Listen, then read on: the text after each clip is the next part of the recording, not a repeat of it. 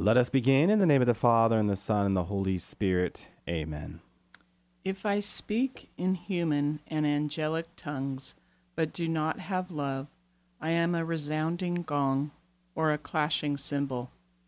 And if I have the gift of prophecy and comprehend all mysteries and all knowledge, if I have all faith so as to move mountains, but do not have love, I am nothing. If I give away everything I own, and if I hand my body over so that I may boast, but do not have love, I gain nothing. Love is patient, love is kind. It is not jealous, it is not pompous, it is not inflated, it is not rude, it does not seek its own interests, it is not quick-tempered, it does not brood over injury. It does not rejoice over wrongdoing, but rejoices with the truth. It bears all things, believes all things, hopes all things, endures all things. Love never fails. If there are prophecies, they will be brought to nothing. If tongues, they will cease. If knowledge, it will be brought to nothing. For we know partially and we prophesy partially. But when the perfect comes, the partial will pass away. When I was a child, I used to talk as a child, think as a child, reason as a child. When I became a man, I put aside childish things. At present, we see indistinctly, as in a mirror, but then face to face. At present, I know partially. Then I shall know fully, as I am fully known. So faith, hope, and love remain, these three, but the greatest of these is love. In the name of the Father, and the Son, and the Holy Spirit. Amen. Well, welcome to another edition of Seeds of Truth. This is your host, Joe Hollcraft, coming to you from KKXX Studios, Chico Life Radio, 104.5 FM and AM 930. It is great to be with you another Tuesday evening where we continue our reflections into what you just heard, 1 Corinthians chapter 13, verses 1 to 13. And really, this evening is part 2 to what we started yesterday. There are just too many things to talk about to put it in one evening. So what I thought I would do is have Debbie come back, join me for an evening to engage this topic of love, part 2, and do so in a dialogue. And so with that, Debbie, it is great to have you with me another evening. It's great to be here.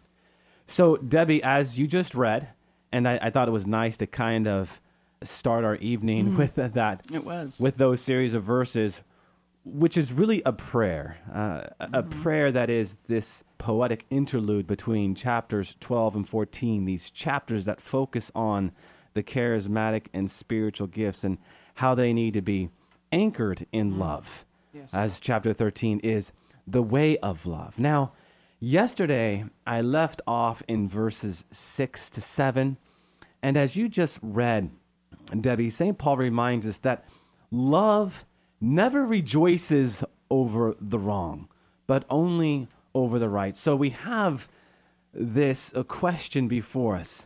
How are we to approach love as it relates to right and wrong? Or how are we to understand this language of right and wrong? And here I want to turn to Benedict XVI. In his encyclical Charity in Truth, he has some beautiful words that I really think just cut to the chase here. This is Benedict XVI, paragraph 3. Without truth, charity degenerates into sentimentality. Love becomes an empty shell, to be filled in an arbitrary way. In a culture without truth, this is the fatal risk facing love. It falls prey to contingent, subjective emotions and opinions. The word love is abused and distorted to the point where it comes to mean the opposite of what it actually means. In the truth, charity reflects the personal yet public dimension of faith in the God of the Bible, who is both agape and logos, charity and truth, love and word. Beautiful. That's beautiful.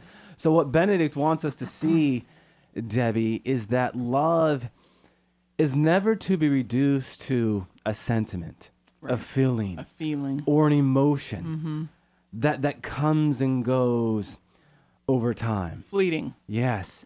Rather, it is anchored in truth. Why? Because love is the Holy Spirit, right? And the Holy Spirit is poured into our hearts. If the Holy Spirit is the love shared between the Father and the Son, and we receive this love, and our foundational call is to bear witness to this love, then it must also bear witness to what? But the truth, because that love is also absolute truth. What did Jesus say? Not I am a way, a truth, and a life, but the way, the truth, and the life. You see, he's speaking in the imperative, in the absolute, right? He is absolute truth. He is absolute love, yes, but he is also absolute truth. And we can reason as such when we contemplate the mysteries. So what Benedict wants us to see is if we don't contemplate the mysteries, what begins to happen is that, what did he say? Love becomes an empty shell of which we fill up in an arbitrary way. We're left with what we think we know, right? We hear the word faith and we replace it with I believe, which in its secular sense just means I'm of the opinion, right? We use the word hope, which simply means I wish, right? We use the word love. What does that mean? Well, again, this is what we're talking about this evening. Essentially, we use words in arbitrary ways. But faith, hope, and love have actual meaning, right? They have meaning that is called to be put into its proper context. And so this is what we are about. And what Benedict wants us to see is in the absence of truth, faith, hope, and love, we'll just carry on with them as we think we ought, as opposed to what we should. And that's a very important piece to just not Benedict, but clearly St. Paul, because he says love never rejoices in the wrong. No, it rejoices in the right. Love can't rejoice in the wrong because part of love is bearing witness to the truth. It knows only to rejoice in the right. It knows only to rejoice in virtue. It knows only to rejoice in what builds up. And that, Debbie, is quintessential to this way of love. Because if you remove truth, then game over, really. Right. Because then everything's just subjective. Yep. To what we, what feels good. Gosh, we live in such a feel-good society, a drive-through society. We really do, folks. Staying and sticking stuff out through thick and thin is not the norm anymore, sad to say. Nope. If it doesn't feel good, don't do it. Has become kind of our motto, which is just the opposite of what Christ is trying to reveal here through this beautiful passage. He's trying to, through Paul and the Holy Spirit, to say, no, it's so much more than this.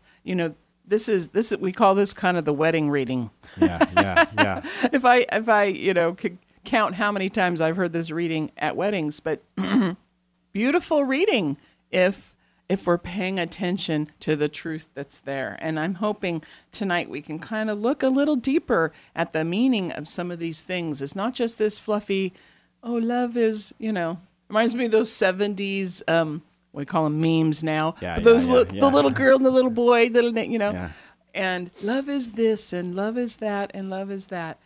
Oh gosh, it's agape. And we're going to get into really where the rubber hits the road in love. Yeah, you used the word agape, and we talked a little bit about this yesterday. Divine sacrificial love. Yes. Divine, full, total self-gift. Yeah, divine sacrificial love. I think it's verse 7?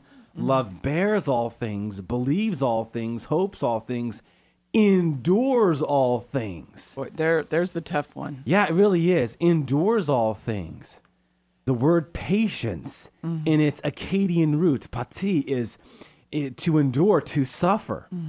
Many commentaries will get into how patience is more than just enduring the waiting room as you wait for your doctor's visit. It's so much more than that. It's about receiving whatever it is that you are encountering and offering it back to God. Right. Because in the end, whatever it is that you're encountering, whatever kind of suffering that you're encountering, is allowed by God for some reason. For a purpose. Right? Yep. Sure. And that is where we turn to God and say, okay, this belongs to you. Mm-hmm. Okay, this just isn't a moment for me to get all fired up and upset over why this person cut in front of me. No. Mm-hmm. Okay, Lord, why have you allowed this moment to happen? Right. Why have you allowed this moment to happen? A very important question in the light of verse 7, endures all things. I like saying, why was this moment gifted to me? Yeah, amen. Amen. You know, and you if you kind of turn that 20 minutes in line at Walmart, you know, you start going, okay, why has this moment been gifted to me? I thought I was going to be in and out of here, but you've gifted this time for a purpose, and right. I'm just missing the purpose. I like that, Debbie, because so often we say, God, why has this happened to me? Exactly. Why has this happened to me? Poor me, poor victim. Yes. But what we have to understand in God's infinite wisdom, in his infinite perfect wisdom, he allows certain things to happen because if we are in relationship with him, when they do, then we learn to trust more. Right. And trust as that most concrete act and virtue of faith draws us deeper into his mystery. Mm-hmm. And so he allows it for a reason. Mm-hmm. The gift that he has given to you is for a reason. Mm-hmm. I like that phrase, Debbie. Something to, I think, ponder, because it does orient our verses here. Endures all things. There is something all-encompassing about agape, divine sacrificial love. Love bears all things, believes all things, hopes all things, endures all things. And again, believe, not something that you are of the opinion, right? Mm-hmm. No, there's something much greater. Hopes, no, not what you wish for, right? Something more. When these virtues are anchored in love, something new happens. Now, this language of love never ends, Debbie. As Paul here talks about love never ending and how love is the greatest of all these virtues, he shows how. Because in the end, we won't need faith or hope, right? Right. That's an earthly. Yes. The preeminence is found in its permanence.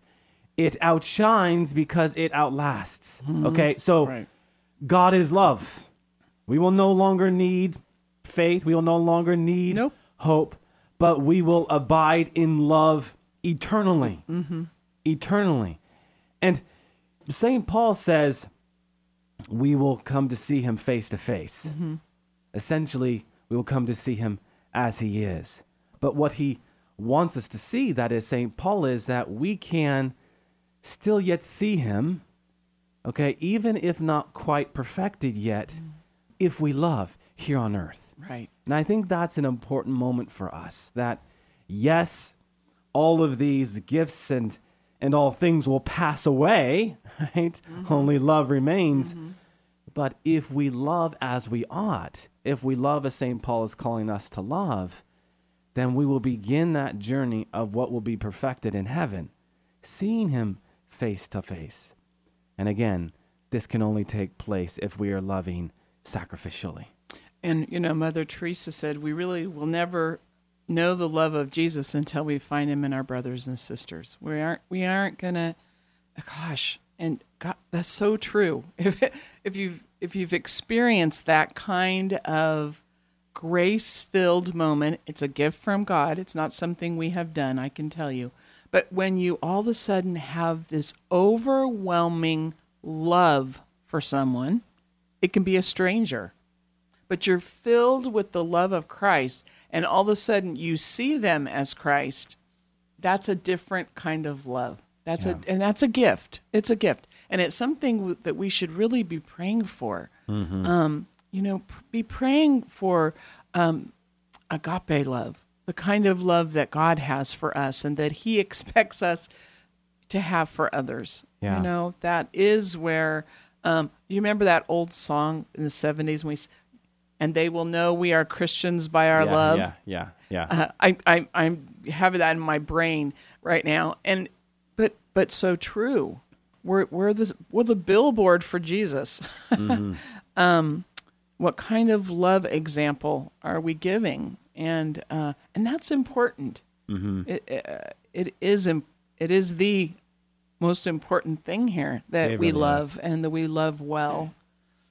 It really is. And we Debbie. can't do it without him, without No. his giftedness and our participation. Yeah, you talk about seeing as Jesus sees, essentially, is to, well, then, in turn, live as Jesus lived. Mm-hmm. This way of love is the embodiment or personification, maybe better said, than Jesus himself, right? Which then means what? If we are going to love each and every person that we encounter as Jesus Christ himself loved, then we are going to be gripped by their need. Mm-hmm. Whatever it is that this person is going through. So we encounter that person and give that person the experience of Christ, encountering Christ. Right. That's the gift that is inside of us. Right. Right? We talk about the gift that pours into our hearts. It is the gift that is the love shared between the Father and the Son, which is an extraordinary gift. It is an extraordinary gift. And I think this to be the single most exciting aspect of what it means to be Christian and Catholic, Debbie. We live in the sacramental life so as to be signs of Christ, sacramentals, if you will, to others, that they might encounter Christ, experience Christ. To be life-giving. Yes. I cannot, I don't think we can express it strong enough that we have the ability to change lives for people. Sometimes with just kindness, a smile, a touch of the hand, a hug. It can be that simple. Mm-hmm. That can be Christ for them in such a simple gesture that costs us nothing. Yeah. It costs us nothing. Yeah. But for other, it could be life-changing. And love is that incredible life-giving gift to other. It can't be understressed, I don't think. No, it can't. It can't. We have a great capacity for good within us. I had an encounter about 3 weeks ago, and it opened my eyes because of what this homeless person said to me. A homeless person came up to me. I was in my car, and I had a little bit of time. Mm-hmm. They come up to you at the stop sign. Yeah, so right. I turned around, got out of my car, and I just asked him the question, how are you doing? What's your situation? Mm-hmm. And Debbie, he began to cry. And then I said, well, what is it that you need? He says, I haven't had anyone ask me how I am in years. I just thought. God bless him. God bless him, yes. And this isn't about what I did for him. It really isn't. No. It's more about what he did for me. Mm-hmm. Because in that moment, as I was in this mode of, all right, Lord, you want me to minister to this person, Jesus reminded me that it was Jesus ministering to me. Right. That by being Christ to him, as Jesus is in the poor, he was being Christ to me. Always. In the expression of gratitude. Mm-hmm. Because gratitude is a word that literally translates, Debbie, as this release of graciousness. Mm-hmm. Gratitude, charis, is the Greek root there, the same root to joy and grace. This release of graciousness. And as he was grateful, there was this kind of overshadowing, if you will, of loveliness, of graciousness upon that encounter. A graced moment. Yes. Yeah. Literally speaking. Yeah. And I then drew back because in a very tangible way, I feel something. And again, not that love is reduced to feeling or emotion, but he does allow it. Oh, sure. We should speak to this here. He does allow this kind of welling up. Yes. Not that we ever bank on that. No. Because Satan will use that, but he does allow it. And when he allows it, it's always unexpected. Sure. You know, the last thing I was thinking about in that moment, Debbie, was, you know, this feeling I was going to get, the warm fuzzies, right? No. There was something more. And that more is what Paul was talking about. And it was flipped around a little bit. And I was appreciative. So we had a word, bought him a slice of pizza, and we were on our way. But not before there was something life-giving, at least for me. Right. At least for me, and I pray for this young man that he does find his way. He doesn't have to be in the situation he's in. And that's something about the Christian journey. What we discover is that in these encounters, to use the phrase life-giving is very, very applicable because it is truly life-giving, life-transforming. Yes. It leads us to take a new step that we would have not taken before. But out from the encounter, we take. Because for one reason or another, we feel compelled, or maybe better said, inspired. To do so. Inspired to do so. And this, again, this is all in the rearview mirror for St. Paul as he's writing this, because he's writing this to a Corinthian community that is far too concerned with the sensationalism of the charismatic gifts. He's saying these are good, they are good, but if they're not anchored in love, then they amount to literally nothing. Yeah. Nothing. Competition. Yeah. Yeah. But if you anchor them in love, what did Benedict XVI say? Then something extraordinary happens. Debbie, this phrase, in a mirror dimly, kind of touched upon it before, but I did want to say something to it.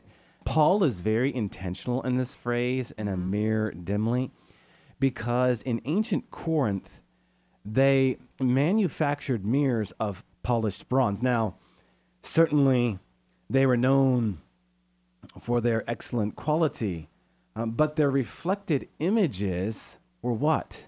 Dim. Dim. So he's using a phrase or an image that they would have been familiar with to explain a much deeper spiritual truth. When you look in the mirror and what you see is dim, is faint, imagine what that might look like without that haze, right? Imagine what that'll look like without that dimness, if you will. I thought of not only when we see him face to face, will we know him, we will also know ourselves. We'll know ourselves perfectly in the reflection of perfection. So, and that's a good thing. It's a good thing. It's a cleansing and purifying thing. And so it's important that we do that now, that we come to reflect on our ability to love with an enduring love, with a sacrificial love, with a love that doesn't always feel good in a feel-good society, that is often disposable. And God's calling us to that love that endures, that we rise above, that we become a people that are able to rise above our circumstances and to, like you said so beautifully, offer that. Sometimes we can gauge that by, let's say, a homeless person comes up to us, and are we repelled? There's a good barometer of where we might be. Really is. That really is, Debbie. If I just a quick interjection, when you use that word, I always think of St. Francis of Assisi. I do too. Because as everyone looks upon St. Francis of Assisi and sees him as the saint for the poor, before St. Teresa of Calcutta, right? What we must remember is he was a saint for the poor because he was honest with himself. He was absolutely repelled by the poor and the leper. In his own testimony, he said, Lord, give me the grace to turn around and look at the leper. I cannot endure this. Love endures all things, right? I cannot endure this. So he prayed for the grace. He, as he explained it, turned around. It was a grace just to turn around and look at him, Debbie. Yeah. And he not only looked at him, he walked towards him and he kissed his wound. Yeah. He kissed his wound. That is a grace. That is a singular grace because we are by human nature repelled by that. Mm-hmm. And to our listening audience, Debbie, I really want to challenge everyone, as I challenge myself in the mirror, to realize we cannot do this without God. Don't think you can do this by yourself. No. Impossible. Impossible. That's what I was going to say. Impossible. Impossible. But with God, all things are possible. And so when we go to the leper, when we go to the poor, what we are doing is running to Jesus, discovering Jesus. Right. To kiss the wound is to discover anew what it means to love. And I know that was an interjection, but, Debbie. It was perfect. Yeah, I just, we have to appreciate the earthiness of the saints, that they became saints because they realized their limits. Right. That they had limits. And they prayed for the grace to overcome those limits. It's one thing for us to look and go, okay, I got weakness here, here, and here, but what did Francis do? Yes, I have a weakness there. I'm praying for the virtue to overcome this weakness. So we're in that enlightenment of who we really are. We're asking for the grace to overcome it. Yeah. So that there again we can grow and become more Christ-like. As St. Augustine said, life is a struggle in grace. Therefore, let's start the struggle. Yes. Yeah, we say, I struggle with this or I struggle with that. Okay, then do so in grace. Do so in God's gift. Do so in the light of the Holy Spirit. Mm-hmm. Gosh, these verses, if nothing else, Debbie, should humble us. They should humble us. Oh, yes. They should remind us anywhere and everywhere of our need for God. Right? Because to read these verses is to be honest with yourself, right? And say, well, I come up short here. I come up short there. And Lord, I need you. Mm-hmm. We ought to be beggars. And as Catholics, beggars at the banquet. Right. Okay. I'm looking up at the clock and we are out of time. I don't know, Debbie, if you had any closing thoughts. Love is a verb. It's a verb. It's an action. It's doing. Yeah. Talk is cheap. Amen.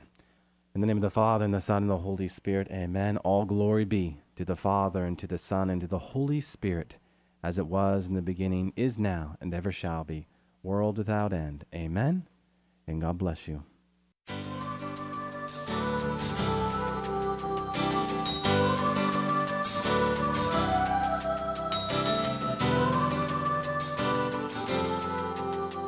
Thanks for listening to Seeds of Truth, heard every evening, Monday through Friday at 5:30 here on KKXX. If you'd like to hear this program or find out how you can help support Seeds of Truth, the website is joehollcraft.org.